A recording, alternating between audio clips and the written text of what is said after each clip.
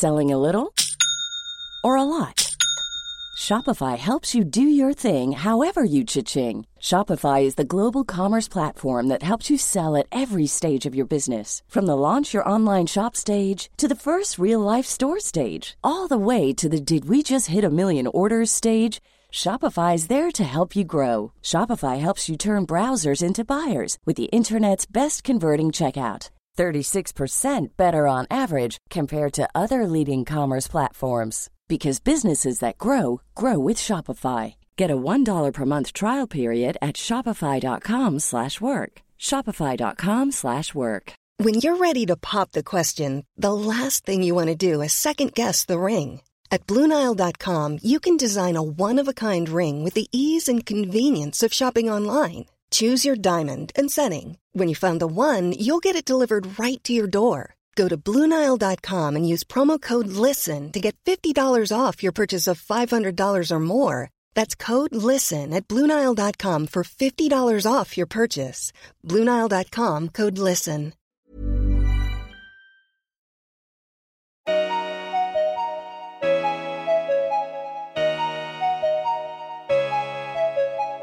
This is Spoke, the all-new and exclusive podcast series with me, Chidera, aka The Slumflower. And me, Sully Breaks, poet, writer, spoken word, artist, etc, etc.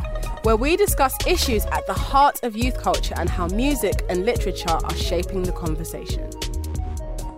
Turning on the news today, you'd be forgiven for thinking you are living in a nightmarish alternate reality. And it often feels like the only option we have is to curl up under a blanket and wait for this all to blow over. When we think of an activist, we often think of someone far removed from ourselves. Malcolm X, Rosa Parks, Malala Yousafzai, iconic figures who have enacted great change in their lifetime. And it's easy to think that we could never live up to someone who's achieved so much. The media is quick to paint young people as lazy and self-involved, a generation who are too busy editing selfies to really care about the world around them. But that's not the truth. From the Brixton riots of 1981 to the Women's March of last year, youth activism has always acted as a powerful tool for enacting political change. But what are the first steps to making a change? Does anything we do really matter? And can a hashtag really change the world? This week, we talk activism as we attempt to show you that no matter the obstacle, no matter your age, you can make a definite change to the world around you.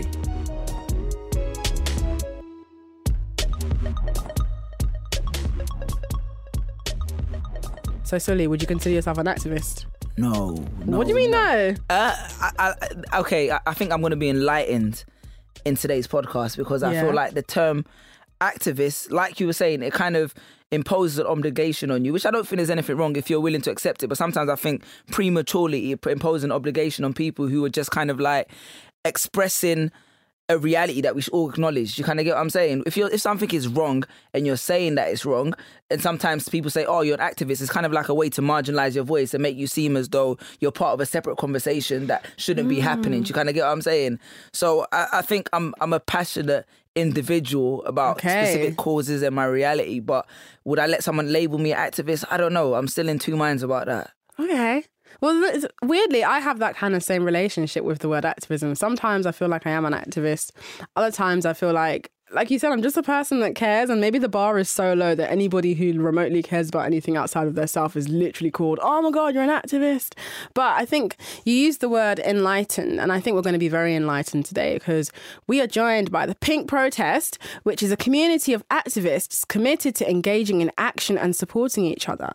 They are the home of the hashtag Free Periods movement and exist in various mediums, from regular and real life events to online video content to actual real life protests. So we're joined by three wonderful members of the Pink Protest people. In such great company. I'm really gassed, very excited, super, super, super keen to introduce all three of you. But rules are there is no underplaying your greatness. Housekeeping. None of that. None of that humble talk. Yeah, especially you, Amaka. I'm looking at you. Looking at you the most. Like she's going to try and do humility. One, and so you're probably going to be like, oh, imposter syndrome. I'm not going to say, you're really great. I know you're great. Everyone deserves to be here, so don't feel like you have to minimise yourself. you say who you are, what you've achieved, and let people respect it. You know what I mean? Yeah. So we're joined by Scarlett Curtis, Amika George, and Grace Campbell. Grace, you want to introduce yourself first? Oh God, okay.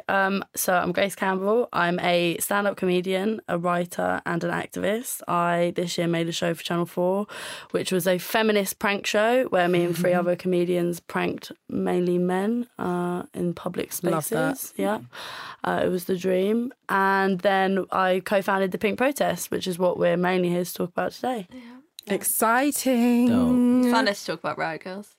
I'll get it in. Yeah.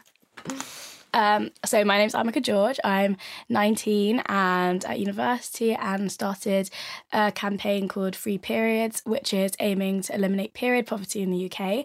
And I started it after reading about it in the news and worked with Scarlett and Grace in organising a massive protest outside Downing Street where 2,000 young people came, very enthusiastic teenagers wearing red, and made a lot of noise outside Parliament and ended up resulting in the government giving $1.5 million to end period poverty in the UK.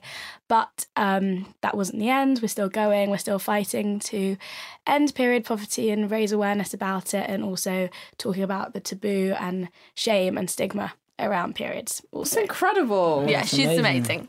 Oh my goodness. Come on, Scarlett. Scarlett, you want to introduce yourself? I am Scarlett Curtis. I am a writer and journalist and activist. I'm a contributing editor at Sunday Times Style, and I used to write a column for them. And I just curated a book called Feminists Don't Wear Pink and Other Lies, which Amika and Grace are both in, which is a collection of essays by 52 women on what feminism means to them, and all the royalties go to an amazing charity called Girl Up. And I co-founded the Pink Protest. Ooh, incredible. Dope. So when did you first realise you were an activist? So it's really interesting what you were saying. We actually met Amika when we made this video series called You Are an Activist, where we interviewed, as it was one of our first projects as the Pink Protest, and we interviewed about 20 women in 2 days. 2 days. Yeah, and this is women that we respected so much, that have dedicated their whole lives to helping the refugee crisis or helping women, and all of them, we'd put the camera on them and be like, "Are you an activist?" And they'd all be like, "I don't know if I've done enough to earn that title, and I don't know if I am." And me and Grace are both. I'm very comfortable with that word. I really love that word, and I love what activism involves and entails, and I love calling myself an activist. And like you said, I don't think it takes much to be an activist, and part of why we started Pink Protest was to make people realise, if you do anything to try and make the world a better place, you're an activist. But I do think the word has a really dodgy sort of connotation, especially when it's used in a commercial setting. And also we're kind of taught to think that activists are really radical, and it's their whole lives, and they dedicate their whole lives to this one cause. So if you're not doing that, then you can't be an activist. If you're just doing tiny little bits, then it's you don't graduate to you're that uncomfortable role. enough. Yeah, exactly. So I think one of the things that we were really passionate about at the beginning of this was being able to tell people and make people realise actually even recycling in your house is a form of activism, because that's contributing to helping the environment. I mean, Chidera, you're one of my hero actors. Yeah, the idea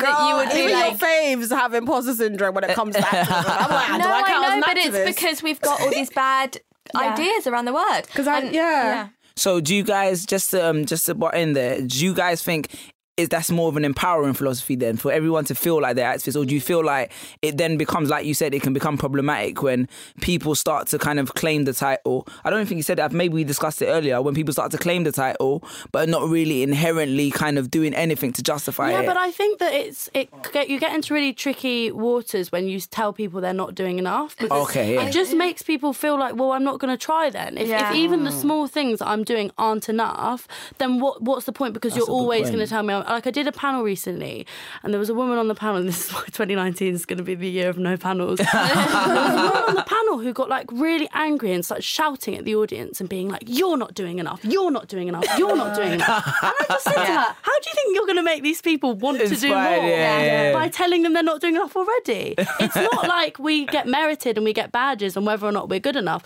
It's the little things as well, and I think that's why we need to kind of rebrand what activism is. It's the big things for sure. It's a refugee crisis, it's the environment, but it's also just having conversations with people, changing people's opinions, informing people more about gender, race, whatever it is.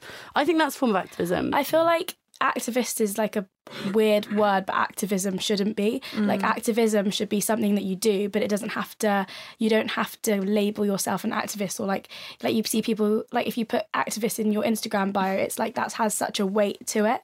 And like I understand what you're saying completely, Sully, about like separating people who do activism from the people who are activists and like do that full time, and like it's like there shouldn't be that separation. It should just be people doing activism all the time, as opposed to it being like your career.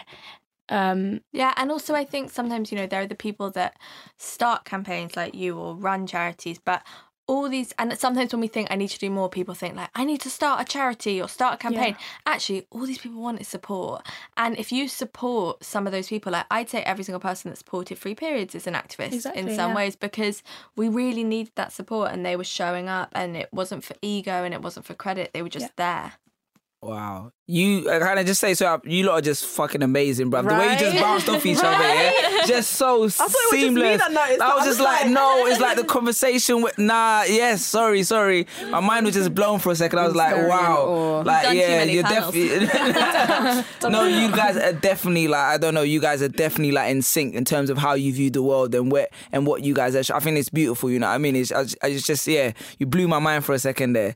So in terms of the conversation around activism, I think the most important thing to ask right now is, as I'm going through, is what inspires you then? I guess all of you have individual experiences that kind of brought you all together. And I generally hate when people ask the question, what inspires you? Because it's kind of generic. But I mean, in this context specifically, when we're talking about something of such weight, was there a specific catalyst? Was it a series of things? Or when was the moment where you were like, okay, this is going to be my cause, I'm going to champion it? I think the really important thing is like realising that you can actually make changes. So again, going from like the big and the small, I was quite lucky to have grown up in a family that's very political. I grew up around politicians. I was around people who were actually like getting shit done. Yeah. So that sort of made me feel like actually, because the really hard thing about getting into like activism is, firstly, it's a privilege thing, because if you haven't got enough money to dedicate a lot of your free time to something, unless you're being paid to do it as a job, if you haven't got enough money to kind of fund yourself to do things, you just can't do it, because you have to work. Like, that's the reality of life. So that was one thing that I kind of felt was like I was in a privileged position to do it. And then I'd sort of seen, you know, my mum and my dad have actually like changed the law. They've made things happen. So that inspired me. So I was kind of quite lucky in that sense, because I think what's really daunting about it is that you have to be quite resilient, and you have to realise that stuff takes years to actually happen. And sometimes it might not work. Yeah. And it's not a reason to stop fighting. No. But it is a hard thing. You're not going to do one thing, it's all going to change. Yeah, I feel like that was my introduction into activism, was I felt like I wasn't like Grace Wise brought up into it, but I kind of fell into it by doing my campaign, and quite very quickly realised that you can't just like start an online petition or tell someone you don't like something and expect, or write to your MP and expect him to reply, which is what I realised very quickly. For me, I started the campaign, and after reading about period poverty, and then just kind of got brought into this huge community of activists. Sorry to cut off there, Emma. Just to kind of like elaborate for people who may not be familiar with the concept of period poverty, who may be listening, would it be okay for you to just discuss what it means and like how you interpret the whole phrase? Yeah, of course. So I only found out that period poverty was a thing in the UK, especially in April last year. So period poverty is when girls are missing school for up to a week every month because they can't afford pads, tampons, whatever sanitary wear they need.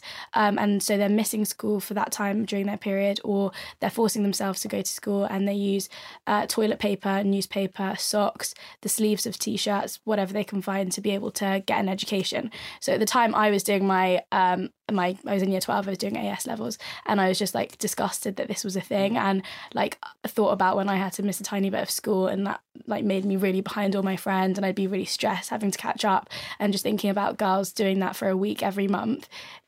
And it's 1 in 10 girls in the UK. 1 in 10 girls have struggled to afford them. There was an advert. I think there's an advert that I saw on TV. Maybe it's related. I liked because it had some poetry, had some spoken word in it. But I think it's a really good advert. Yeah, it was, wasn't it? Right? It was So now I think there's just a lot of awareness. But when I first read about it, no one had talked about it, and so there was like a charity called Freedom for Girls had discovered that it was happening in Leeds, and that kind of uncovered this whole problem across the country. And I think the fact that it was happening in the UK and there were girls who were too poor to go to school in the UK is what shocks most people, because we don't think of the UK as kind of having that problem. We like to separate ourselves from like developing world in inverted commas. Like I just think that kind of this issue really shows that that's not a thing. So yeah, when I started the petition, that was kind of my introduction into activism. But actually, when I started it, I probably wouldn't have called myself an activist. I literally just thought I was putting something on social media and like sending it to my friends. And then I realised actually this is a lot bigger than just me, and it's a whole community of people. Oh, wow. Yourself, Scarlett? I think so. My parents have run a charity my whole life, so that like charity was always a big part of my life. And you was involved in yeah, I mean they work for like Comic Relief and Red Nose Day, so every year we'd like dress up and do all these things. So you enjoyed it like actively? I loved it, yeah, but it always felt like, I think there was this distinction of like charity always felt like it was very far away, and it was kind of like we are very lucky and we have this responsibility to raise money for people that aren't as lucky. And then I moved to New York when I was 19 and got really involved around the time of the election and kind of doing some campaigning for Hillary, and then afterwards got really involved with all these activism groups sprung up. And it was like I'd worked in NGOs and charities for like 4 years, and it was like nothing I'd ever seen before in this world of big NGOs. It was like women, we were in like... What does NGO mean? Like non-profit organisations, so like so big... what's the G? Non-governmental organisation, yeah. It's but it's like any big charity. I worked for like Global Citizen. I did some stuff with the UN for their social media, and but this activism was so kind of grassroots, and we were like sitting in women's living rooms, or like you'd get a text and be like, you have to go to JFK now because of the Muslim ban, and then we'd go to JFK and be there for like 2 days, and it was just like, it felt so raw and grassroots and exciting. And I was suddenly surrounded by these women who didn't work for a charity or work for an NGO, but they had just been doing activism their whole life because it was something that they were a part of, like on their weekends or whenever they could. And to me, that felt really fresh and exciting and like a new way of doing this kind of work that I'd never seen before. So that's kind of where Pink Protest came from. I really wanted to bring that real grassroots, proper like campaigning feel back to the UK. Oh, wow. So in that context, it's kind of like you both, all of you kind of gradually developed into the role. Then it's a gradual process of like awareness through like various kind of external factors, as opposed to like one specific moment. So I guess we'll go into that whole kind of thing about being triggered and responsive activism. But as the theme of the show, we normally ask every guest to bring an item. So what do you guys have for us? Who wants to go first? Oh, actually, I've just changed my item. Okay, Yeah. I've just changed Love it. that. We never had that It's before. literally just popped into my head. It's like- I can tell you what I was going to item do, on the spot. but actually the thing that's just come into my head, and it's not an album, but it's Hannah Gadsby's Nanette. I don't know if you've seen it. No, I don't. So she's a stand-up comedian. I'm a stand-up comedian, and this show Is it on Netflix? Yeah, it's on Netflix. Okay, I think I know what you're talking about, but I haven't seen it. I will definitely take it in. And she took it to Edinburgh a few years ago. I don't think it was two summers ago. And it's basically like one of the most powerful hour of stand-ups I've ever watched. And it's about her survival of rape and the effect that it had on her. And it's the most clever, powerful, succinct. And it's a comedy. Well, it starts funny. Like it is funny, but it's kind of, so for me, like comedy is like a really important vehicle to bring some of these ideas to the sort of like public domain. Firstly, because like you can put people off, I think, if it's a bit too like worthy and intellectual and stuff. So making it fun and humorous is amazing. But so in Nanette, like it starts being quite funny, and then she kind of starts talking about two times she was assaulted, and then it ends on a very angry note. And like, I don't know anyone who's watched it that hasn't been like compelled to just cry afterwards, but it makes you angry.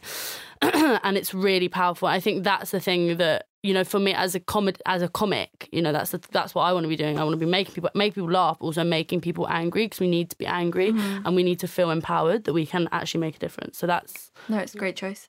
Yeah. And I love the fact that you said we need to be angry. Yeah. Because there are a lot of things to be disappointed in terms of how the world spins. And if we choose to not be angry, then we're choosing to comply. Yeah, totally. Because the thing I was going to say is Distant Relatives, which is Damian Marley and Nas's album that they did together in 2010. And that is my favourite album ever. And that is an angry collection of songs. And whenever I listen to it, if I'm nervous or if I feel like I need to feel like I can go in somewhere full of rage, because especially as women, we're like told that we can't be angry and we can't have rage, but actually sometimes you need it to really get people to listen to you. As we enter, that's how it starts. Yeah, as we enter. I hear that still. about you, Amika? What's your item? Mine is a lyric from Hamilton, which is a really cool musical about the life of Alexander Hamilton. Most people have heard of it, so I didn't need to say that. I actually don't know what Hamilton is. Nice, dope. Yeah. Dope. It's amazing. You've got to listen to it. I made the not mistake of starting to listen to it during my A-levels and then pretending I could revise whilst listening to it. So wait, is this the soundtrack to the soundtrack? Yeah. But the soundtrack kind of tells the narrative of exactly. the... It's basically dialogue, is the musical. Just Oh, so you can like get, because that's So I don't have to go and watch the listen to the musical. soundtrack. No, you should watch the musical though. get the whole thing. Have you not seen it? No. Tickets are very hard to come by the way, guys. They are. And they're like £250. Yeah, they are. Is it still on the West End? Yeah, it's on the West End at the moment. You didn't say the lyric here. Sorry. So the lyric is, this is not a moment, it's a movement. And obviously at the time he's talking about the American Revolution, so it's not really the same thing. But but for me, it kind of links to the whole idea of like at the moment we're seeing activism like rise, and like free periods is one thing, but then we're seeing like gun control in America, and then Brexit, and then like climate change, and all these little things that seem separate but actually aren't. And they're part of like a bigger wave of like teenage activism and youth activism, and like just the rise of youth engagement in politics, which is something that I think for a long time adults and politicians have tried to dismiss as like not really being very important. But now kind of all these things coming together is proving that we're like changing the culture around activism and changing the idea of who it impacts, like the idea that social media is impacting young people, but also young people are impacting politics more than before. And I think that kind of shows that these things are really very interwoven. Yeah, and I also think people definitely try and dismiss things as just like, oh, this is a fad, or this is a little moment, or this is, a trend. Yeah. When we were doing the feminist Don't Wear Paint book, when we started talking about it, they were like, do you really think feminism will still be on trend in a year? And then actually one of the editors from Penguin just looks at this man, obviously, that said that. And goes, he actually said that? Yeah, and goes, did you just compare women to colouring books? Which is great. But it's very good. What about you, Scarlett? What's your mine's item? Really geeky, and it's a book called Iranian Women's 1 Million Signatures Campaign for Equality, The Inside Story, which is a book about this movement, but it's kind of the movement that is my thing, because I got really obsessed with it a few years ago, and it was just like this huge movement in Iran started by an Iranian woman where they basically wanted to get 1 million signatures on this petition fighting for women's equality. And it was kind of one of the first movements in Iran specifically where it wasn't like white people coming in and being like, this is what women need to be equal and they need to be like us and they should be able to wear nail polish. And there's always that really famous quote that Barbara Bush said that the Iraq War was happening because women needed to wear nail polish. Are you serious? Yeah. Was she saying that as serious? Yeah, she was like, women in Iraq can't wear nail polish. And that's why.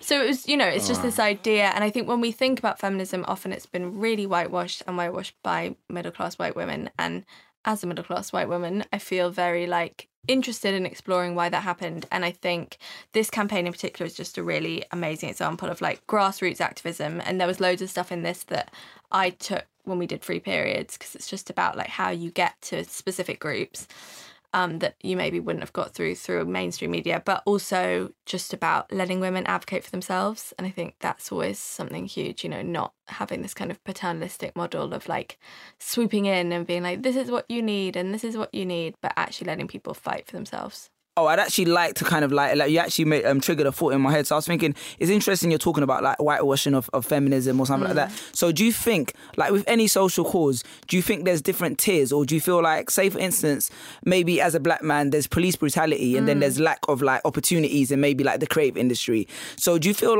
if you directly address one cause, you have an inherent responsibility to address the others as well, in the sense that when it comes to feminism, if we're talking about things that affect us in the first world, you know what I mean? Yeah. Is it also a responsibility to show prioritization towards other things that affect women universally? Yeah, and but I also think there really is, if we're talking about the patriarchy, which fundamentally feminism is a movement against patriarchy.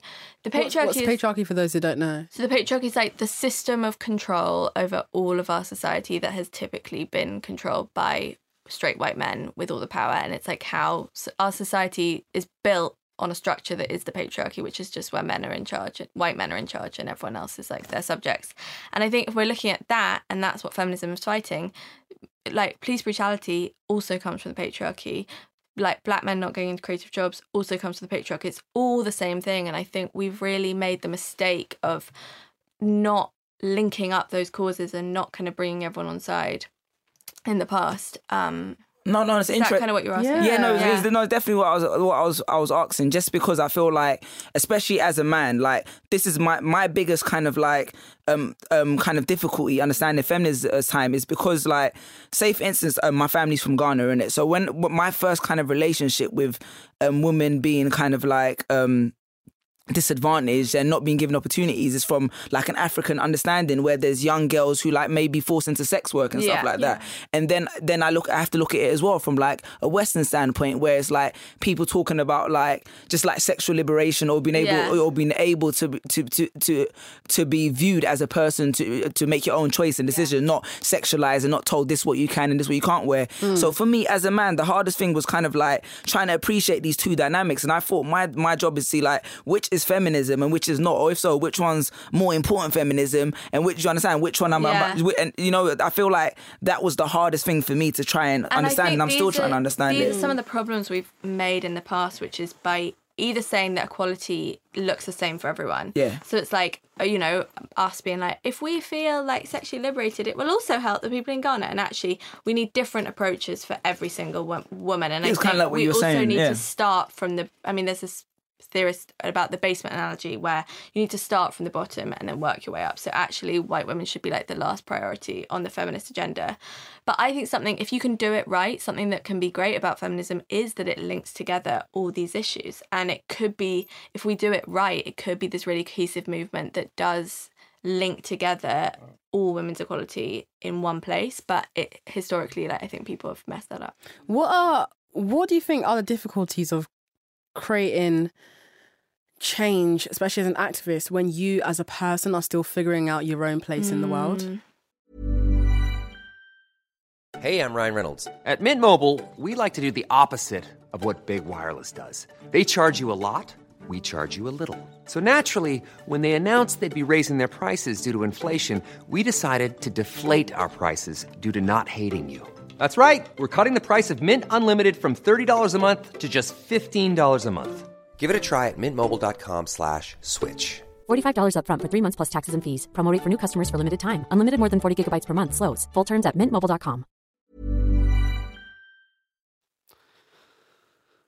I think it's really hard. Yeah. I think it's really hard because, again, it's like what we're talking about, all of this now, there's so much pressure to like know everything, have the answers to everything, you know, like always have an opinion on something. And when you're young and like not necessarily media trained, we all fuck up because we'll say things that we'll just say in a conversation but not quite knowing the way that we're being sort of interviewed. Yeah. And so I think it is really hard, and like we all have had experiences where we're sort of working with like mainstream politicians and they function in a completely different way. They're trained for that. Totally. The way they trained communicate, for that. Everything's so calculated and everything takes so much longer and it has to be like thought about properly. And because we're like young and full of rage, we kind of just do it. So I think that's where you kind of have to learn a bit to like you grow up quite quickly. I mean, you would have that more than me because you started when you were 17. Yeah, I think I've definitely found that like people expect you also, going back to the word activist, if you're an activist, you're just a general activist on everything and you have an opinion on everything, and if you have this opinion, you definitely have this opinion. And it's like, I don't know if that is my opinion or not. And a lot of the time you are expected to be, very kind of clued up on a lot of things and also be doing a million other things as well, because kind of when we're young, we're not expected to just be doing activism. So like, if you are, it's a bit like, where's that going to lead you? I also think something that's hard is like a lot of activists, the reason they're interested in what they're doing comes from a place of personal trauma. So like you've been through something which then makes you want to fight so that never happens again. But that can also lead to like a lot of emotions, and it can be really hard work. Like I think we know so many activists that like, end the day like in tears because it is you're doing something that is incredibly emotionally taxing, and I think we all need to get better at kind of looking after ourselves. Right.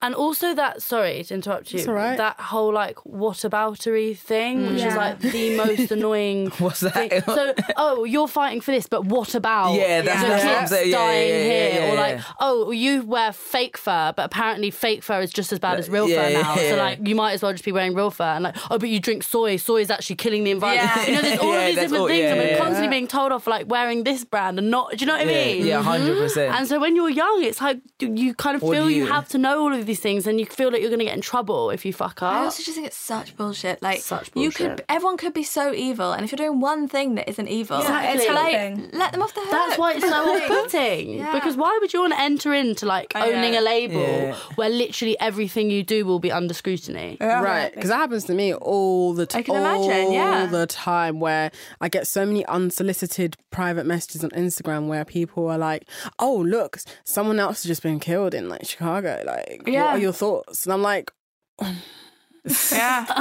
Whereas like some football player that's never talked about any issues doesn't get those messages. Right. So people tend to like project this idea of like savior and martyr onto you, but then the irony is that when they place you in the position of being this martyr and savior and knower of all things right and great and perfect, they then also still criticize your way of doing it by being like, well, I mean, you seem to be a good person who does care about things, and you've shown that you are actively doing things to, you know, make the world a safer place based on what you're trying to do, but you eat meat. So are you a good person? So you're not perfect. It's all boiled down to morality, and it's about, are you a good person? Yes or no? I know. Yeah. And that's how people And there think. are all of these different ways of like marking it up, and nobody is ever going to be perfect at the end of the day. So my sister has a lot of friends, and she's like from like kind of like, she mixes with a lot of different people, particularly like people from Asia, and because we're Muslim obviously, and she says that she has friends who when they're on a period they hide it from their brothers. So she's got friends whose brothers don't actually like know what a period is. You get what I'm saying? That's really common. That blew my mind. That like blew my mind. You get what I'm saying? Because in my house, I remember like walking around and I don't know. Okay, so it's not sanitary pads. They're like, tampons. So I used to see them and I used to play with them all the time when I was a kid. Because you always see them like, and I was trying to figure out what they were. Yeah, I was trying to figure out what they were, Joe. That's what I was saying. So for me, very early on, I had to understand that, okay, that's not what you're supposed to be playing with. You know, you put them in the water and they blow up, all them kind of stuff. Because I grew up in a house with a lot of women in the house, you know what I'm saying? But it just blew my mind because she's like, because especially when it's Ramadan and you're supposed to be fasting, there's a period where like she'll kind of like hide because it's kind of like taboo to say that, oh, I'm on my period, so I'm not fasting. Do you get what I'm saying? Right. So that I can definitely understand where that conversation is kind of like coming from. And then that like perpetuates onto like women, because if they're taught that other people are disgusted by their periods, then that makes them feel that they should be disgusted by their periods and by like what their natural bodily functions are. So then we grow up with this shame around talking about periods, and like, you know, so many women don't even talk about it with each other. I have friends who didn't tell their mums for 6 months when they started their period. I didn't tell my mum. Yeah, you're one of them. But also, like, there's this thing that I see a lot of women do where they'll... Like, we don't talk enough about how vaginas have different smells throughout the month, even when you're not on your period. Vaginas can be very musty at times, even when you're super hygienic, like, because it's a natural thing. But what I find quite fascinating is the fact that as women, we tend to reinforce that same violence onto ourselves by policing other women and like doing all these things, like using all kinds of weird soaps and stuff on our bodies. But I don't see men having that same kind of like intimate hygiene being imposed on them. Like they literally are allowed to be musty and no one makes them feel bad about it, like on a global scale. We're told that it's like attractive, like, oh, it's like manly. I try to smell fresh all the time, just making it clear. I don't like, So one of our next campaigns that we did at Pink Protest was called #GirlsWank2. And it was all about female masturbation and like reducing the stigma around female masturbation. And that is definitely a topic where I think women hurt themselves. Like we ourselves are so ashamed about it that we never talk about it and never talk to men about it and nothing. And like so much of this stuff is about women's own shame around it. It's nothing to do with men.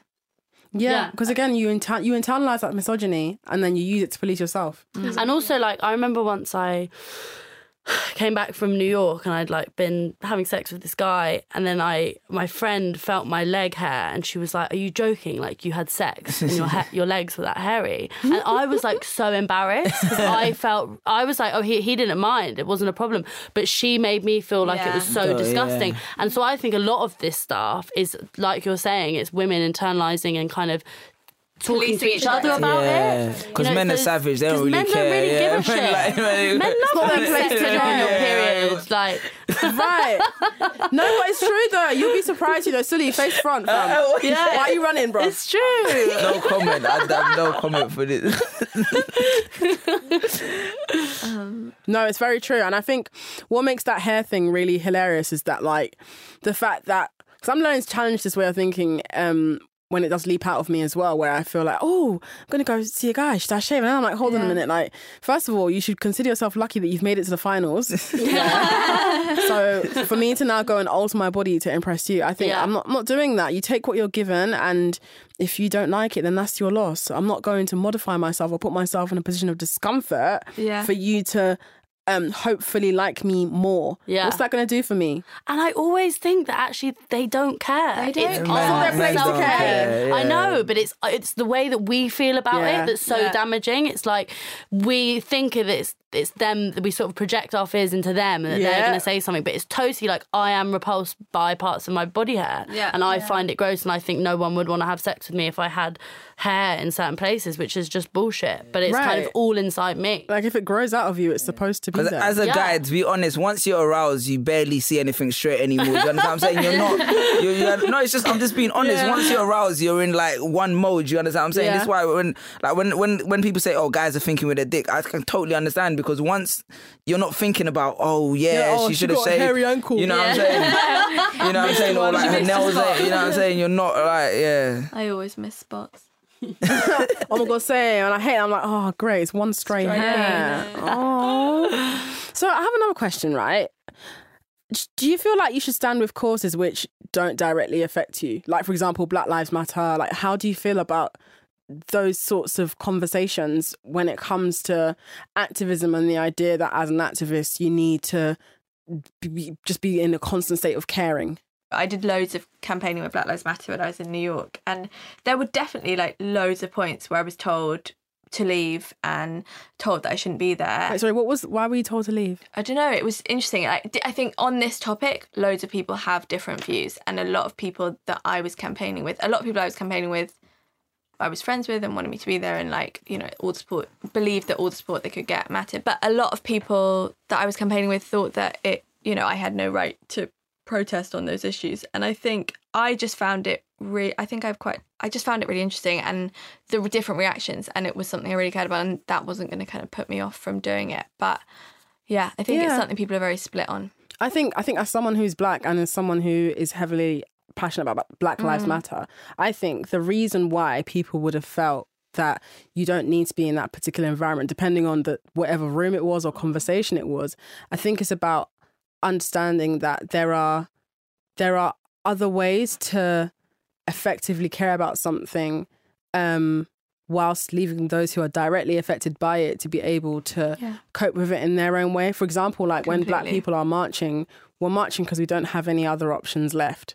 But for example, you, Scarlett, you're in a position where you could probably gather some resources or talk directly to people who have power, so you don't actually need to be marching because you have other ways of doing it in your own way. So I think that's probably the tone of the whole idea of you not needing to be there. Completely, but I also think a lot of white people that I know are just so scared of getting involved with these issues because of that fear. And I feel like in that few years that I did all that campaigning, I learned so much, and I did learn where I could use my privilege and my power and where I wasn't needed. But it took me going through that to learn it, because you don't just step into it understanding all these things. Yeah. And I think that, whenever anyone asks why do more white people not get involved with Black Lives Matter, I think it's just because they don't understand, and you need to go through that to realise where your voice can be useful. And, you know, there are so many white people I know that could have so much power on these issues, but they're too scared to be in a room and be like, oh, fuck, of course I should do that and not that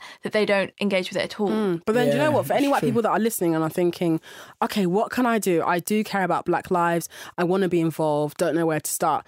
The place to start is to actually recognize what whiteness means, how it's been constructed, how white supremacy works, how that has influenced the way you view yourself, how you've been raised. Those who you love closest to you is where you need to start your activism, is where you need to start your care. So you need to be challenging those that you love, and it will be a very disappointing and uncomfortable experience. But also, I would say challenging yourself. Like, I think it's about allowing yourself to be the person in the wrong and like what that feels like, and then understanding that and knowing how you can use it. Yeah, I think that's a big part of it, because my biggest thing as well, I can see why there's a hostility, because people will be like, you don't know what I've been through, you've never experienced it, and you know what I mean? But I think it's important that if you want to be involved in the issue, then you should be on the ground as well. Do you understand what I'm saying? It shouldn't just be from a place of like, okay, now it's time to get involved. It should always be like, when being in those spaces consistently and being around people and being involved in the community. So when you're advocating for the community, they understand that this is somebody who has a relationship with the community. Do you get what I'm saying? So I get what you're saying. Yeah, because what I'm learning as well is that I'm a Black person, so I'm obviously oppressed by white supremacy, but I'm a cisgendered, heterosexual woman, which means that I identify with the sex that I was assigned at birth. And I'm also straight. So it means that if I'm seen holding a guy's hand in the street, no one's ever going to throw a rock at my head and be like, what is this abomination? For me, I'm learning to recognize as well that just because I'm oppressed to an extent, there are people that are more oppressed than me, but also even within the Black community, there's work that needs to be done. And I'm in a position where I belong to a group that have a reputation for enacting violence on Black trans people, on Black disabled people. So it means that I have to also confront myself and challenge everything I've been taught to believe. I have to challenge what gender means and how it's been constructed and how those constructs work in my favor if I'm able to assimilate with what those ideas mean. And I have to also really challenge my loved ones and challenge my friends and fight with people. And it's really uncomfortable and hideous, but it also means that I need to be willing to show up for and listen to people from those identities who say things like, do you know what, I hate straight people, or I think cisgendered people are violent. And I have to say, you know what, I agree. And I'm not going to argue with you or feel offended by you saying something mean, because you can say whatever you want to say it's mean. At most, it will be inconvenient, but it's never going to put me in a position where I'll be murdered for being straight. And that's something that I have to always think about. And I think everybody needs to recognise the role that they play. And I think that's where the activism can start. Yeah, totally. I think that's amazing. 100%. Very well put. Do you think people can be angry about, like, the state of society if they didn't vote? Because I was seeing a lot of gaslighting happening on Instagram during the period where Americans were doing a lot of voting and stuff. And whilst not all of it was gaslighting and some of it was very well intended, there was a lot of pure intention behind it, encouraging people to go out and be active about what they care about. But I don't know how I feel about the idea of like deciding that if someone doesn't vote out of two terrible options that they don't care. I know. I think it's really hard because I completely agree. We like dismiss people because once someone said that, especially people in politics, they'll be like, oh, well, I'm not even going to try and talk to you anyway because that they think you're just dumb. When actually, when it is two options that I don't want to vote for, it's a really hard thing.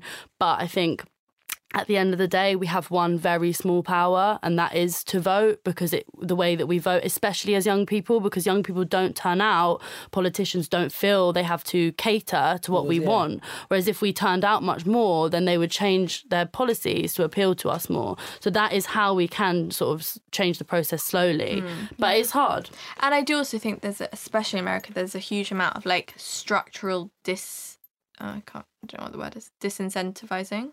Like, they are trying to make you not vote. Like, they're trying to make they're trying to make it as hard as possible for young people to not vote. To vote, they're making it as hard as possible for Black people to vote. Like, they're really trying. There are these politicians who spend thousands and thousands of dollars trying to make people not be able to vote. So I think we then can't blame people as much as, you know. some people would like to. Wow. I've learned so much today. No, I enjoyed today's conversation. You're so amazing. Man. Yeah. You three. Well, so we do this thing on the show all the time where before we wrap, we like to ask every single person what they have learnt today, because as much as this conversation is about spreading the word and really getting into what you care about, ultimately it's really hard to learn from other people if you aren't on the same level. So I guess I'll start with myself on what I've learnt. I think I've learnt from Amika that you're never too young to care about something. The fact that you started at 17. Do you know what I was doing when I was 17, yeah? I was on Twitter fighting people. Yeah. I was on Twitter fighting people, and not out of activism, just Twitter me and being Tumblr. a troll. Yeah. Twitter and Tumblr, I was a troll. I was just posting all these like silly facial expressions and just being really careless. And it's just mad to think that while I was doing that, there was probably someone in the world like rallying people to come to 10 Downing Street. So like, it's amazing. It's amazing. And I think what I've definitely learned is to recognize that if you care enough, I think you can use the tools you have. I still think it's possible to make things like that happen. You don't need to be famous or popular, because you're not famous. You're not someone that I would refer to as like popular. But you've been able to create a change that has come, that the people that are benefiting off that probably don't even know it's you or don't even know you. And I think that's something that is so moving and wonderful. And I really do hope you continue to grow with that kind of tenacity and fire, because it's so wonderful. And I don't think I've ever come across someone like that. Oh, you're welcome, girl. Do you want to like speak at my wedding?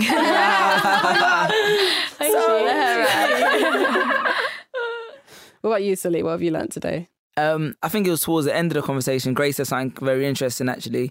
And I guess it's more selfish, but it's more from an artist's perspective when you were talking about comedy. Because as a poet, someone who interprets society, you're always talking about like your political correctness. You're thinking it's kind of narrowed the remit of things you can talk about. But then I realised, like you said, you just made people just being lazy. Do you understand what I'm saying? Because like you said, there's so many more discussions to have. There's so many things to interpret. And even prior to that, like these things wasn't issues you wanted to talk about until they became like a topic of conversation. So I think it's like it created a kind of reflective process as to like how I want to like further approach my art going forward as well. Really like not trying to use the excuses, I can't talk about that, I can't talk about this, and really finding a creative way to discuss things rather than just sticking to like the comfortable ways, of addressing it. Yeah. Grace, what have you learnt today? Well, I've learnt loads, but the thing I want to say is just that I have reaffirmed the thing that I knew, which is just that young people are fucking amazing. Right, aren't we? All of us.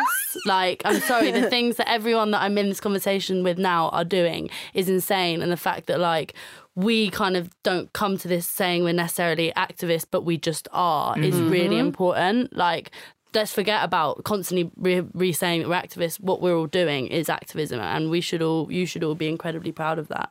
Oh, thank you, Grace. I was going to say this. Sorry. Oh, you go. You're in the middle. I was going to say the same thing. I was going to say, I think young people, like, now is the time of young people. Like, now more than ever, young people are just so powerful, and I think we're all proving that. And we're part of like this massive movement. Like I said before, like it just feels like now is just like this, it's not a trend at all. It's like something really permanent and really important, and something that politicians need to wake up to, I think. And oh my gosh, I love hearing you speak. Please just be like someone that's like, what's that? I think you're going to run the UN one day. I don't want you to be Prime Minister. Bigger than Prime Minister, yeah. She's going to run the UN. Jeez! No. Yeah, you can move on. No, but I feel really inspired. Scarlett? I think I've learned the same things you guys have, but I think I'm very interested that both of you began this episode not necessarily saying you're activists, because I think I admire both of you so much and everything you do, and think that you're voices are so important and everything you're doing is so important, and it's what I would like. If I was asked to define activism in a dictionary, you two would be people I put down. So I think like we either need to redefine how we see activism, or you guys need to start calling yourself activists. Ooh, I love that. It's a challenge, but I can't lie. Towards the end of this discussion, my perspective has kind of changed. Mine too. So I feel like I'm going to start answer the first question a bit differently. Result. Are you an activist, Celine? Yeah, right next to you. Activising. Oh, I love this. Thanks for coming. Thanks for having us. Oh, thank you, love.